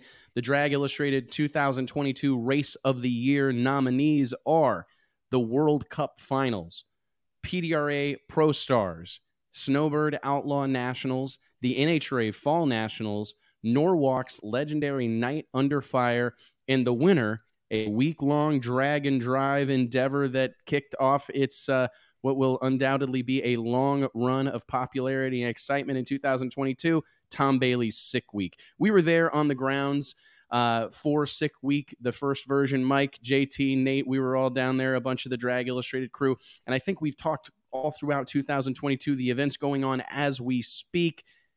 I don't know that I've ever seen an event in its first year generate the kind of buzz beforehand, coupled with the level of execution come day of that we saw with Sick Week. Not only was this thing all the talk, right? The hype was huge, but it was deserved. You know, when it came time to put on an event, extremely well done from top to bottom. It looked good. It ran well. Extremely, extremely strong production value. So our 2022 Race of the Year, Tom Bailey Sick Week, man. Yep. And Drag and Drive is such a up and coming form of drag racing that we're excited about, and brings to me a new demographic, a new fan, a new competitor to drag racing. And I think that to me is a big thing when you're considering this award. And also, like we're seeing this week, a lot of the top names, the fastest cars, are already out of competition, but the event continues on, and you sort of get these names. I mean, Alex Taylor, some of the other bigger names are still in there, but more than likely you're going to hear a winner from this event that you've never heard perhaps of. have never heard of. And maybe that's someone that in 5 years from now will be a household name in drag racing. And the entry point and the way that this event is not pretentious or intimidating. I mean, it is anything involving fast race cars is going to be intimidating, but there's so much more to it. There's durability, there's, longevity, there's all these things. Strategy. It's not just how can you cut a light and can you make 4 rounds of racing and do everything perfect like we expect everyone to do in drag racing. It's a lot more rough around the edges, which I just think is unique in our sport. It likens to me drag and drive competitions. They smack of like a weight room. You know what I mean? Where it's really about competing with yourself. You're paying attention to what everybody else is doing and you're aware, but you're really there to compete with yourself. And that's what I see really being the magic or the secret sauce to these drag and drive events. But I think Tom Bailey and company have really taken it to another level because they've married that atmosphere with like the most fun you could possibly have going drag racing. Great vibe, great energy, parties, nightlife, things to do. It's extremely well done. Huge congratulations to the whole team. Our 2022 Race of the Year Sick Week. Let's head into our third segment here, Mike. And this is, we're getting down to brass tacks, buddy. We've got a handful left, but I want to take a minute and remind everybody that each and every episode of the Wes Buck Show is brought to you by our friends at Redline Synthetic Oils. Redline has a reputation with racers and hardcore enthusiasts for creating products that perform and protect better than any on the market, and they've been doing it since 1979. Whether it's your race car, your tow rig, your motorcycle, or your lawnmower, when you think about lubricants, you need to think about Redline. For more information, log on to redlineoil.com. Let's move on to our next category. Another really fun one that I think is rare, and I won't stop to talk about it now. We'll reflect at the end of the show. But 2022 Drag Illustrated Pass of the Year nominees. Troy Coughlin Jr. taking out Erica Enders by 1/10,000th for his first Pro Stock win. Erica Enders 645 with a 0 in Pro Stock at the NHRA Gator Nationals. Brittany Force's 338.94 mile per hour blast in Top Fuel at the NHRA Finals in Pomona. Melanie Salemi's jaw-dropping 3.568 second pass in Pro Boost at the East Coast Nationals. Rob Goss's 4.10 with an 8 in X275 competition at No Mercy 13. And your winner for 2022 Drag Illustrated Pass of the Year, Larry McBride's 268.30 mile per hour blast in Top Fuel motorcycle. Guys, I think in the interest of fair reporting, we have to acknowledge that we almost overlooked this initially. We put together a quick list off the top of our heads a few months ago, and we were discussing it later, and we go, oh my God, I think we missed the biggest run of the year, and perhaps there's so many most talked about. There were right? so many big moments. There were so many good ones, and that run kind of came out of nowhere, an exhibition type deal at Virginia Motorsports Park. And yeah, like you said, the social media reaction and just people that are in the know in the sport, the way they reacted to that run, I think helped sway the decision for us. And if you've met Larry or been around him, he might be the nicest guy in drag racing. And I think that goes a long way as well. So many people were so excited and happy to see him go out and make a run like this. And I think it's big for motorcycle drag racing as a whole. We talked to Jack Corpella. We had him on the show right after this happened and kind of had that whole world fired up. So I think that for all those reasons, it was our pass of the year. I agree wholeheartedly. I can't say enough about Larry McBride as a human being, the character that he's created for himself, Spider-Man. And again, going back to that run at Virginia Motorsports Park last summer, it was such a buzzworthy moment, right? And I think it was just because we're not used to seeing Top Fuel Harley very often, right? We don't see these motorcycles compete very often. Top Fuel motorcycle compete very often. And oftentimes when they do, they're packaged in with another show or another major event. And the way it was promoted and presented out there at VMP, kudos to not only NHRA, but Tyler Crossnow and the whole team at VMP, Virginia Motorsports Park, just extremely well done. It was a shot heard round the world moment, truly. Yep, absolutely, man. Okay, well, congratulations, Larry McBride, your whole team. Very exciting. Our next category, the 2022 Drag Illustrated Breakout Racer of the Year. This was a tough one. This to me was the toughest one of the year for us. So it really was. Nominees included Amber Franklin, Joey Gladstone, Troy Coughlin Jr., Kayla Morton, Dallas Buchanan, and your winner, 2022 Drag Illustrated Breakout Racer of the Year, Top Fuel's Justin Ashley. Mike, as you mentioned, this was another a tough one. There were so many names, and an argument could have been made across the board. But when you look at the level of competition that exists in Top Fuel today, the fact that Justin Ashley's out there with a relatively new team, lots of new parts, people, pieces, trying to go up against some of these massive operations, and to have the success he did, be in contention for a championship till the bitter end, I feel like he was a strong choice for Breakout Racer of the Year. Yeah, and I mean, that was our argument in the end of it. We had several good nominees here that you could have made a case for, but it's kind of odd that we pick the guy based on the competition of the class that he is involved in, but it makes total sense when you're trying to separate or split hairs here, and you look at how stacked Top Fuel was this past year and how stacked we hope it continues to be with young talent. And the fact that he was a few rounds of racing away from a championship, had things gone a little bit differently after that big win in Texas, had they gone differently the last couple of races, we could be telling a completely different story. Not that Brittany Force throughout the year was in contention and someone that we saw having a really good shot to win that championship. And then out of nowhere, here comes Justin Ashley. And especially after that big win and going into those last few races, just showed his resolve, I think, as a driver as well. Anyone in Top Fuel will tell you that he cuts the best lights. He's one of the best drivers in Top Fuel, only having done it for a few years. So to me, those things stood out again, the competition of the class and the young talent in that class. How many times in 2022 did we say that we've never seen Top Fuel as competitive as it is right now?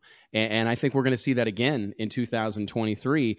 But yeah, huge congratulations to Justin Ashley and team. Rolled out a new sponsor last year, feeling all that pressure, right? Like, hey, this is a short-term deal. We don't know how long it's going to last. I think they announced a 2 or 3 race partnership early in the season. It got extended again. Yeah, now it's a multi-year. Into a multi-year arrangement, which is a huge feather in the cap of sport of drag racing as a whole, but definitely for Justin Ashley and company. So congratulations to those guys. Very happy for him, very deserving of the honor. Our next category, another one hotly contested. Our nominees for 2022 Drag Illustrated Outlaw Racer of the Year: Bubba Stanton, Jason Lee, Marquise Hatton, Kenny Hubbard, and your winner, 2022 Outlaw Racer of the Year, Manny Bajinga. Definitely a guy that deserves it. This guy won everywhere he went in 2022. It was like he was on a mission to make sure that there wasn't a person in drag racing that wasn't aware of Manny Bajinga and that feared Fred Red Mustang, man. What a mark he left on No Prep Kings and No Prep Racing in general. Carried that momentum right over to Pro 275 competition, X275, and will be making headlines here in 2023 in Pro Modified competition. I mean, what can you say, man? The guy had a hell of a season. Yeah, and it's almost hard to quantify what is an outlaw racer and what's an outlaw class in these days, with really everything having gone to, stricter rule sets. The days of the true outlaw racing, we feel, especially in fast door slammer racing, are behind us. And to see a guy go out and have success, or really just be willing to compete in a lot of these outside the bounds categories like No Prep Kings and grudge racing and the 275 stuff, to me in 2023, that's what makes an outlaw racer. So he deserves it, and interested to see what he does in 2023. There were several instances in last season where I felt like Manny was the difference.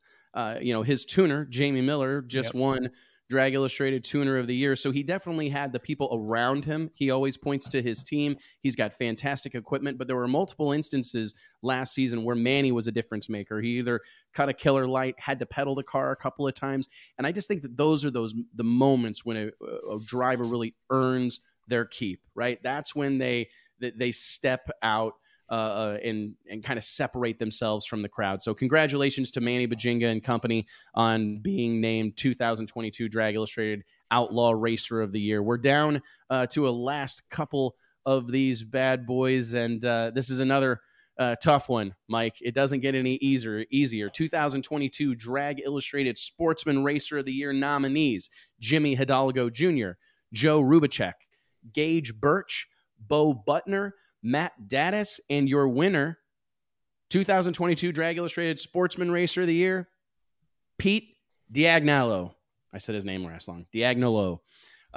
Congratulations, Pete. Another one that there's so many nominees for these things. We put down pencil to paper, and you start writing names. It's almost overwhelming how many people could have won this award or deserved to be mentioned. Bo Butner had a standout year. Gage Burt and Matt Daddis always in the running. Jimmy Hidalgo Jr., fantastic year. Joe Rubicek, but whenever it got right down to it, we had to go with Pete. Yeah, and we got a great story on him in the new issue, which will be dropping later today. 7 o'clock tonight, right? Yep. JT maybe posting the link to that in here. But yeah, man, the Sportsman deal, it's like that deal is so tough and so hotly contested. And I can always hear these voices in my head of, I know, all these different what about factions of the sport. What about, yes. And that's another, drag racing is, there's very segmented to begin with, but sportsman racing, there's so many different ways to do this. Big Bunny bracket racing has become basically a style of racing of its own, in and of itself. All these different various super classes, and it's a tough one, man. You got especially you've even got a ton of weekend warriors that roam these certain series, Loose Rocker, some of the Bogacki events. I mean, there's so many guys. Spring Flings. Yeah, and I think we tried to represent the swath of sportsman racing in our nominees. And then we do this with our sportsman issue as well. It's always a tough one to pick who goes on the cover of that and who, which segment of sportsman racing do we represent? We try to cover it all, but when it comes to the big awards like this or the cover, it's always so hard to choose, man. And, sportsman racers are proud. And so we've just come to the fact of, we're not going to make everyone happy with this. So we've kind of got to pick one of the segment of the sport and go with it. 100%, man. And listen, the effort there is and the goal is to paint a wide swath. As you mentioned, Mike, we want to identify as many people as possible from as many walks of the racing life as humanly possible. So congratulations to all of our nominees. But we were down Thank you, to JT. our final. I know you'll do anything for me. Anything for you, Mike. Oh, what a sweetheart. All right, we're down to our final award of the year or of the day. And this is a big one, the Drag Illustrated Racer of the Year Award. It means a lot to us here at the magazine. It's something that's not just about reaction times. It's not just about keeping it between the lines. It's not just about race wins. It's a lot about being a difference maker. It's about being the type of race car driver that can win in any equipment, right? It doesn't matter where they go, what the circumstances are. They rise to the occasion and they deliver when it matters most. Your nominees for 2022 Drag Illustrated Racer of the Year include Brittany Force, Matt Smith, Jim Halsey, Ryan Martin, Todd Tutterow, and your winner, appearing on this 180th issue of Drag Illustrated's cover, the one and only 5-time NHRA Pro Stock World Champion, Erica Enders. Well, right? I was like, we need some symbols or something. JT, do we have the cover image queued up that we can? You're muted. JT, he's on mute. Man, that sucks that I was muted because I was really cheering loud. Were you? Of course, I was trying to get you guys. I'm telling you, there's no one. We need to drop the cover on here. The cover image is epic because it's Erica celebrating amongst the crowd at Houston during the last ever national event at that track, her home track, and it was at the start of what was possibly one of the most dominant seasons in NHRA professional history. Crazy, let alone pro stock. So. This was a tough list, man. We get these names. I know Brittany, very deserving. Matt Smith, another championship. Halsey, Ryan Martin, Todd Tutterow, which I think Todd or his crew have been nominated on every single one of our lists here, which kind of tells his impact on the sport. But you just simply can't deny the dominance that Erica displayed in 2022. And I think you have to pinpoint the fact that she remains a difference maker. When it's all on her, she delivers. And I think the pressure that existed last season, especially late in the year, all the dominant run that they had, the competition wasn't far away. They could smell it. And I think racing out front, we talk about the challenge, it's easy to get yourself up when you're the underdog and you think everybody's rooting against you, but to go to the starting line every single time and know the guy or gal in the other lane is giving you their absolute best shot. They are swinging for the fences. You got a target on your back. You got a target on your back the size of Texas, and to go up there and deliver day in and day out. I don't know that you can say enough about what Erica's done, her impact in the sport. I had a conversation with a fellow member of the industry this morning, and we were kind of throwing around the fact that I don't know that she's going to be remembered as an all-time great pro stock racer, but perhaps an all-time great drag racer. I think we're going to see her name, not so much mentioned alongside the likes of Warren Johnson, Bob Glidden, Lee Shepard, the list goes on, but more so Greg Anderson, Jake Coughlin Jr., but more so alongside Don Garlitz, John Force, Tony Schumacher. I mean, I think that her impact it's significant, man, to say the least. Look at her. I'm just looking down in the green room here. And her biggest cheerleader is in the green room, and she's just smiling ear to ear. Let's bring her on here. Oh, God. She wasn't ready. Right there. She wasn't ready. Man, Flo's got the most killer swag. They've got great merch.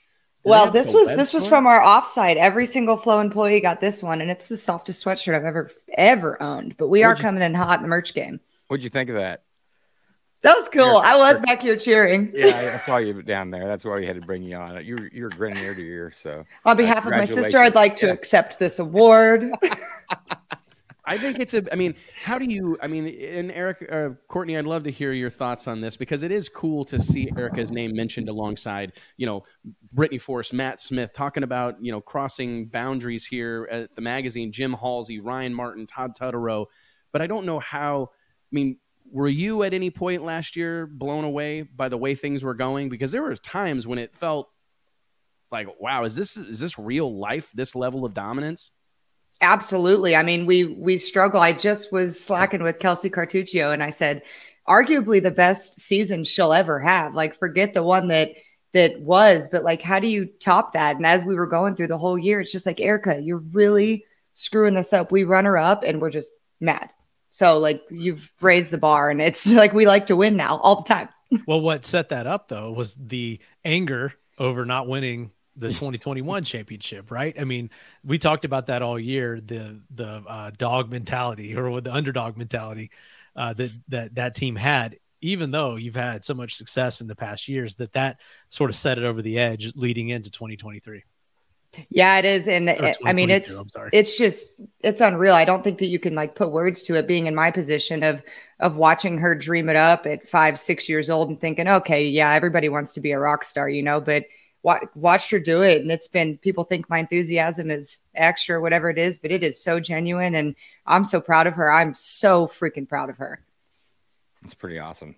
It's spectacular. You heard me raving about Erica's success earlier in the week, but I think that she has quickly become kind of what everybody's trying to achieve.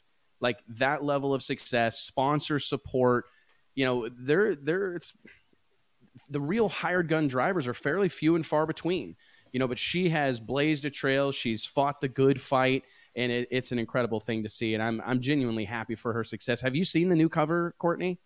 Yes. Okay. In the Eric Enders program, we got to approve photos. We saw. Okay. It was just super cool that she came into the season with a chip on her shoulder, and really, doesn't have anything to prove, but was pissed and wanted to, and then pulled it off. And I think not only pulled it off, but just throat stomped everybody. Yeah. I think that there's something to be said too of watching the entire career of trying to become the best woman, the first woman, then the best woman. And like, that's not even on the radar anymore. And I think this year for me was like that legendary status year. It wasn't, I'm still the greatest girl. It's like, okay, forget that word. And now I'm going to go out there and prove that I'm the best drag racer. And I saw that difference in her. And I think the rest of the world does now. So what's next? What are we looking forward to in 2023? We're going to win 11 races. Come on, son. I'm just kidding.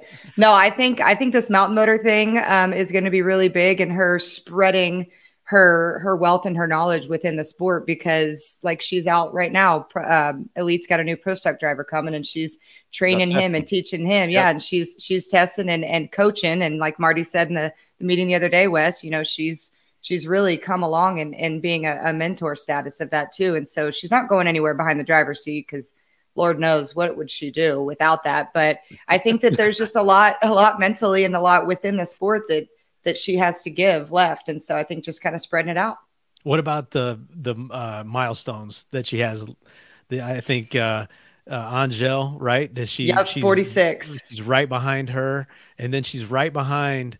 I had to pull it up, but she's getting close to Greg and Bob in total number of championships. So those have got to both be on her radar at this point.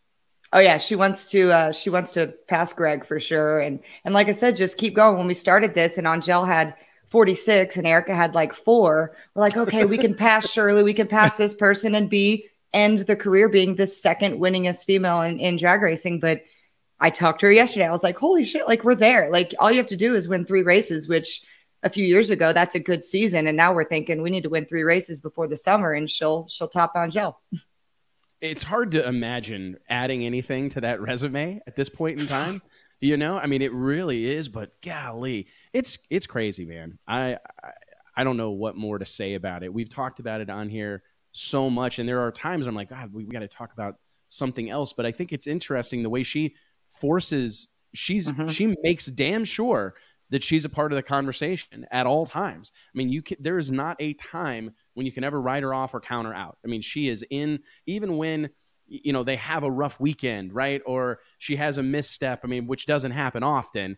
I mean, you can never count her out. It's an incredible, incredible thing that she's put together. And I know the whole family has contributed to it. You guys have all cheered her on. And I'm excited to see this kind of next chapter, if you will, behind the wheel of a Mountain Motor Pro Stock car. And I'm not done. I'm going to get her back in a Pro Mod at some point. She may not want to go quarter mile racing, but I'll be, trust me, we're going to be working hard to get her behind the wheel of a Pro Mod for the World Series one of these days.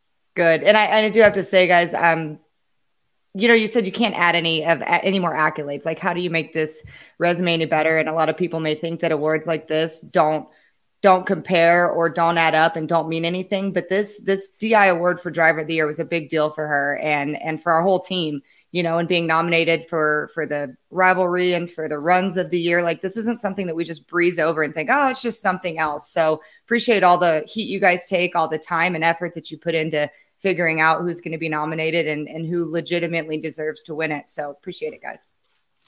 Thank Mama you, Sue just text me, women of power. Oh yeah, she rocks. I mean, that's pretty awesome, right?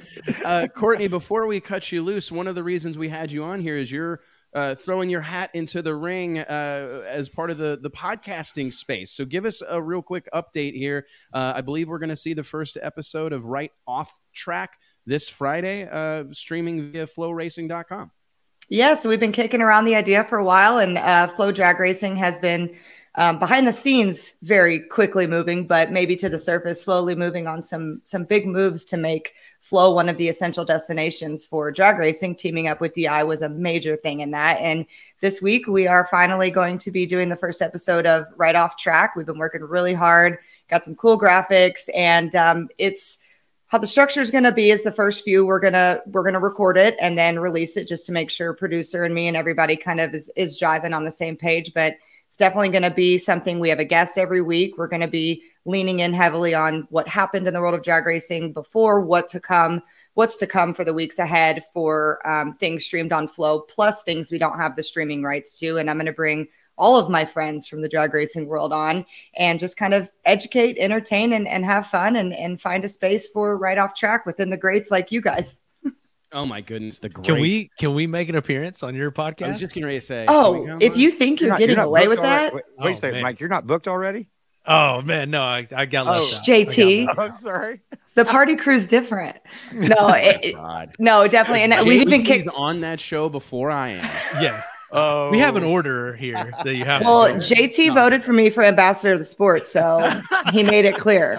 Oh yeah, hey, that's true. Anything to further his cause. Well, no, I do. When are we going to do a Right on Track watch party? That's what I want to know. Well, it's the 20th anniversary this year. And so NHRA, we've been kicking around some ideas. Woody's been working hard on some new logos and trying to get some of the people out there. And so we're going to be doing things. Inflatable movie screen.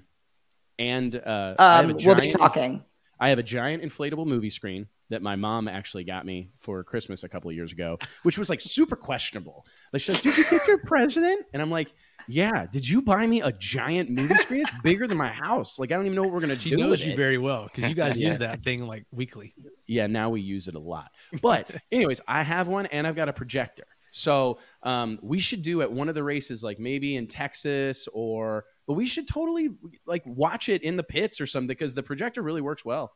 I agree. Yeah, they want to integrate, the junior program. They're going to be doing a lot more with the pros during the junior exhibition runs, and we're going to integrate a lot of the Right on Track stuff. And so it kind of worked out poetically for me to not bank on the past of calling this Right Off Track and all of that, but now it's actually seems relevant. So one of those promotional accidents that worked in my favor. But one idea that I did have that I want to do, and I'm going to put you on the spot and do it live, is I almost want to do like when shows like Chicago Med and Chicago PD will have like a mashup show and it's just a massive 2-hour one instead of the hour separate. I think that on big events or some kind of party that we mesh them up and do like a Wes Buck Show right off track kind of deal. We're already married professionally and personally. So yeah, I mean, why not, man? We're here for it. I think we need as much of this stuff as humanly possible. I mean, to be honest, like we need as many people talking about the sport of drag racing through the week as we can get. I mean, we started the show talking about how incredible the Super Bowl was and all that hype beforehand and all the storytelling components beforehand.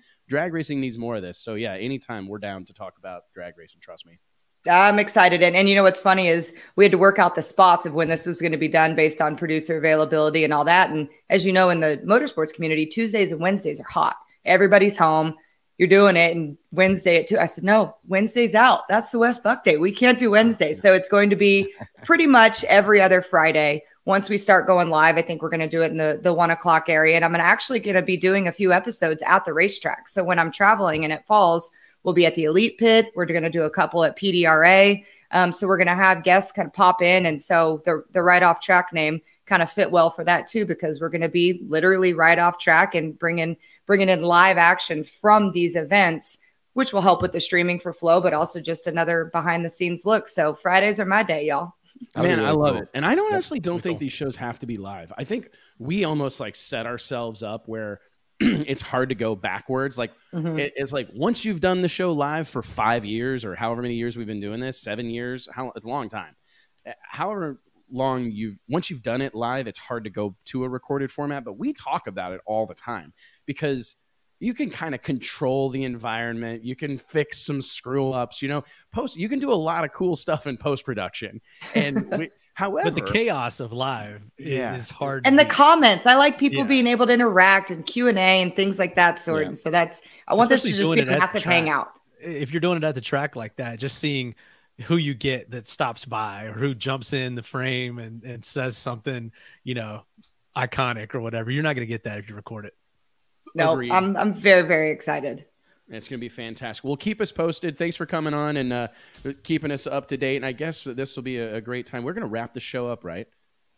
Yeah, we're pretty much. I got to get one more script read in here. Right. Well, thanks, Court. Thank y'all. I appreciate you always letting me come on. Yeah, no problem. Thank you, Courtney. Talk soon. Guys, I want to remind everybody, speaking of Courtney, that the Wes Buck Show is brought to you by FlowRacing.com. If you're a drag racer or a drag racing fan, you got to get on board with Flow Racing.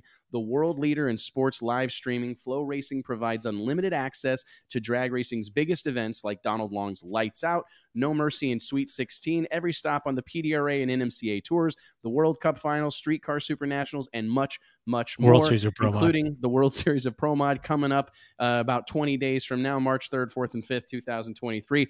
FlowRacing.com is a fixture in my life. I'm able to follow along with multiple racing events from the comfort of my own home or while I'm on the road. It truly is incredible what this platform provides. Flow Racing is changing their sport for the better, and there is no limit to the good they can do here. So join the movement by logging on to flowracing.com today. Guys, let's just recap this. I would like to run through. Obviously, we just talked about. Before we start there, I just want to give a shout out to like Nate and Kayla and Craig for hunting all these people down and doing articles on them. And it's been, those writers have had their hands full with going from 30 under 30, and it's tough. This. You're right, JT. It's tough to do these list type issues of the magazine versus like where we have just one feature story where you have to track down one person and do a long form interview with them.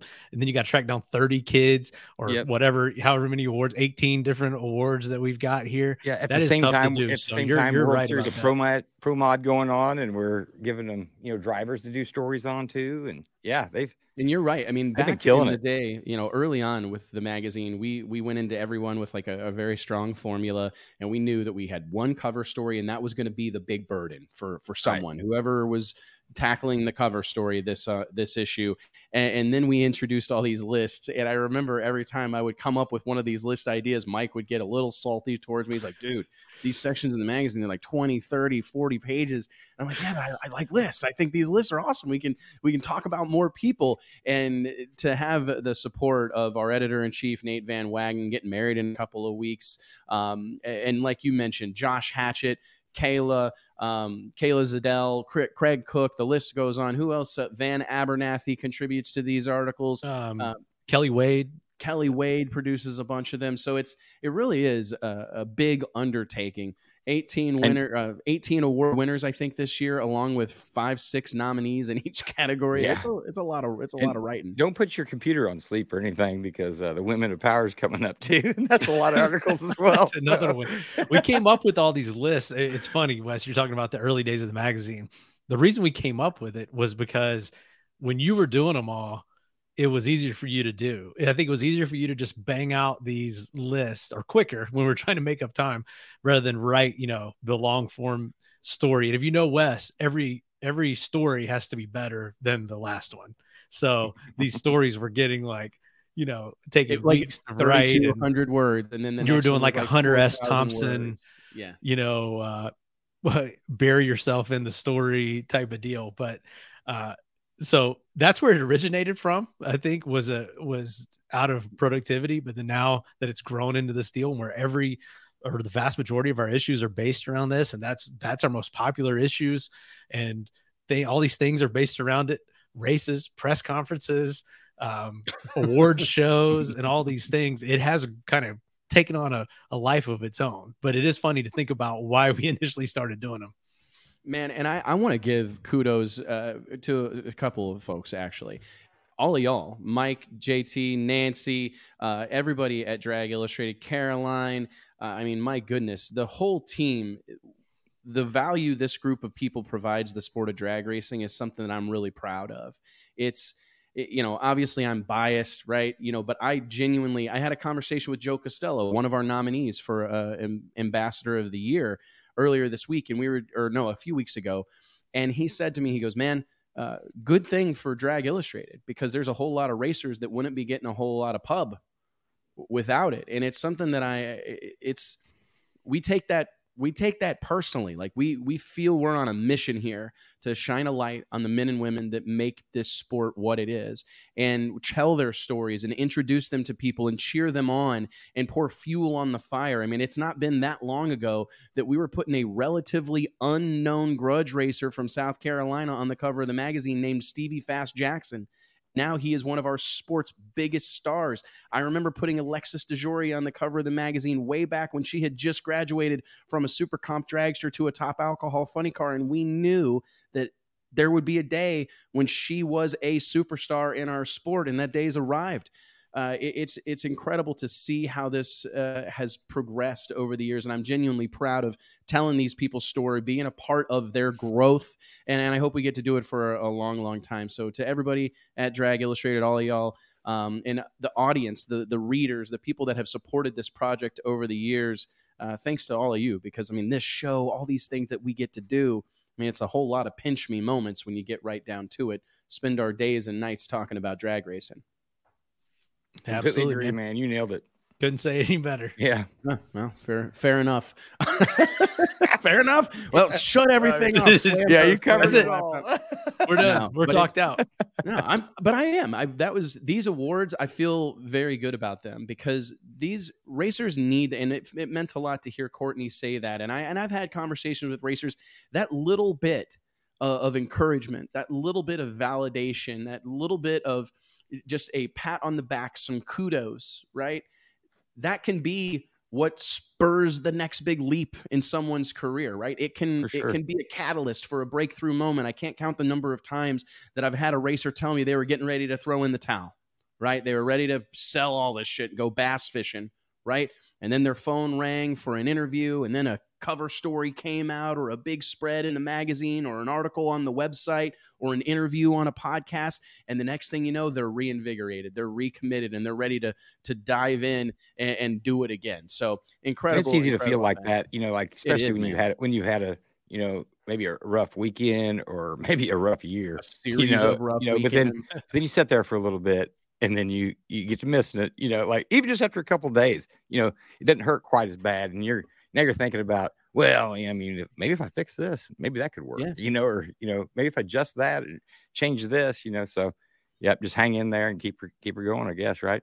100%, guys. Well, hey, everybody, thank you so much for tuning in. Our second annual Drag Illustrated Awards. As Mike mentioned earlier, you can see the entire issue on dragillustrated.com for free. Drops tonight, 7 p.m. Central Standard Time, 8 p.m. East Coast.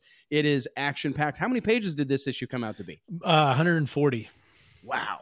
They're getting thick these days, son. Yep. Right? Thick. THICC, thick. They are getting thick. All right. Well, thanks everybody for tuning in. Appreciate you guys as always. We'll see you next Wednesday, 2 p.m. Central Standard Time, right here on the Drag Illustrated YouTube channel. If you're liking, following along, I missed this at the beginning of the show. Remember to click like, click share, and subscribe to the channel. We appreciate it. See you soon. Later, y'all. Thanks, y'all.